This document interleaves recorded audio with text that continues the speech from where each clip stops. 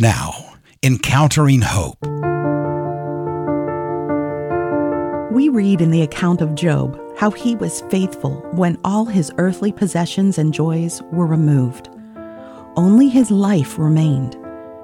Can you imagine how difficult that must have been? Especially since humans are prone to tightly grasp earthly possessions. In Christ, we have the promise of heaven, of salvation before God, of life everlasting. Yet, we still connect our joys to our earthly home and goods. We hold dear those things we can see and touch. So, among the greatest tests of our faith in Jesus is when all is taken away, except for our life and faith. When that happens, do we cry out, "Here am I, Lord, use me"? Or do we withdraw into darkness and despair? It's easy to forecast our response when all seems bright and cheerful. It's quite another when death or hardship become our only certainties. If or when that happens, let's use it as a reminder that our earthly possessions are rubbish compared to the hope of heaven. May we rejoice in our heavenly home that's never dimmed by the failings or riches of this world. May we give thanks in all circumstances, for this is the will of God in Christ Jesus. That has been the attitude of Yora and Luda. They're an SGA-supported missionary couple from Ukraine, now joyfully serving the Lord in Israel, despite much being stripped away from them. Yora shares, We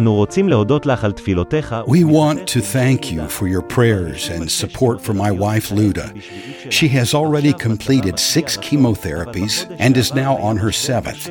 Now her condition is satisfactory, but last month there was a severe crisis, and she felt very bad. Her body is very weak from the disease and constant chemotherapy. Despite this, we continued to hold home groups and Bible schools, and God gave strength for all this. Luda continues to conduct online training with her sisters every Monday in a home group. A group of cancer patients from Ukraine and Europe has also formed, and she takes care of their souls. God also gives us an opportunity to testify about Christ in the hospital, to doctors and cancer patients. Told that Luda might have just a few months to live, they accepted the call to plant a church. A few months later, Luda is struggling, but also serving with joy in her heart. Armed with such confidence in Christ, Yora and his family don't sit idly by, but actively wait on the Lord while serving him. We continue to serve the people who came to Israel because of the war. Since February 24th, 61,000 new immigrants and 23,000 refugees from Ukraine have arrived in Israel, and another 25,000 are expected to arrive by the end of the year. These are people who did not plan to go to Israel, as they had a good economic situation. But because of the war in Ukraine and the crisis in Russia, they came to Israel. This is a different category of people. They cannot find themselves in this society and have neither friends nor the opportunity to work in their specialty. We are trying to serve them, and we want the local community to become a family for them, where they can find friends and, most importantly, God. We continue to pray for these people and plan to start our first service in the new church in January and invite all these people. May we too be ready to lose all worldly possessions, to face what life may throw at us, even the very real possibility of death. Then, with peace, say, "Your kingdom come, your will be done, on earth as it is in heaven." And with a soul full of joy in our Lord, serve him with all our hearts, souls, and minds.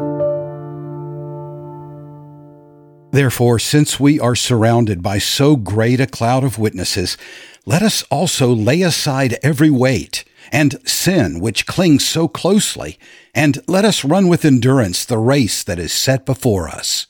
Hebrews 12, verse 1. In Hebrews 11, God has provided a long list of individuals who found him faithful. This after putting their trust in him and his word. At the end of that list is the statement that they all died not having seen the fulfillment of God's promises.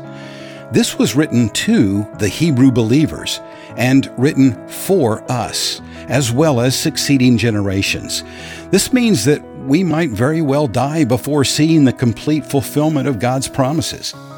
Many of those heroes of the faith lost everything, including their lives, but remained faithful to the end, trusting in God. Seeing this great cloud of witnesses to God's faithfulness, we are called to lay aside every weight, every encumbrance, and every sin that so easily entangles us. We're to run with endurance the race that our Shepherd has set before us. We're not asked on which course we'd like to compete. Instead, we are placed in the race by a trustworthy Creator. He will lead us to the finish line of the course on which He's placed us. We are simply called to run with endurance. That's what Ura and Luda are doing, traveling the course on which the Good Shepherd has placed them. They trust God as they endure the difficult race in which they find themselves. And endurance isn't easy. In a marathon, you become winded and have to fight the desire to quit.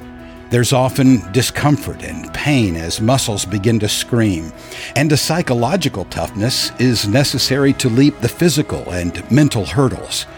But along with mental and physical toughness, the believer needs spiritual toughness to battle through the difficult and demanding stretches.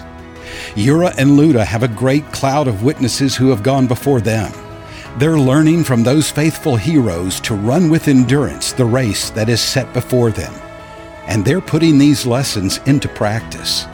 Let's continue to do our part, praying for Ura and Luda as they joyfully persevere through the difficult road they are walking. Learn how SGA is sharing the gospel, equipping the church, and helping the forgotten at sga.org.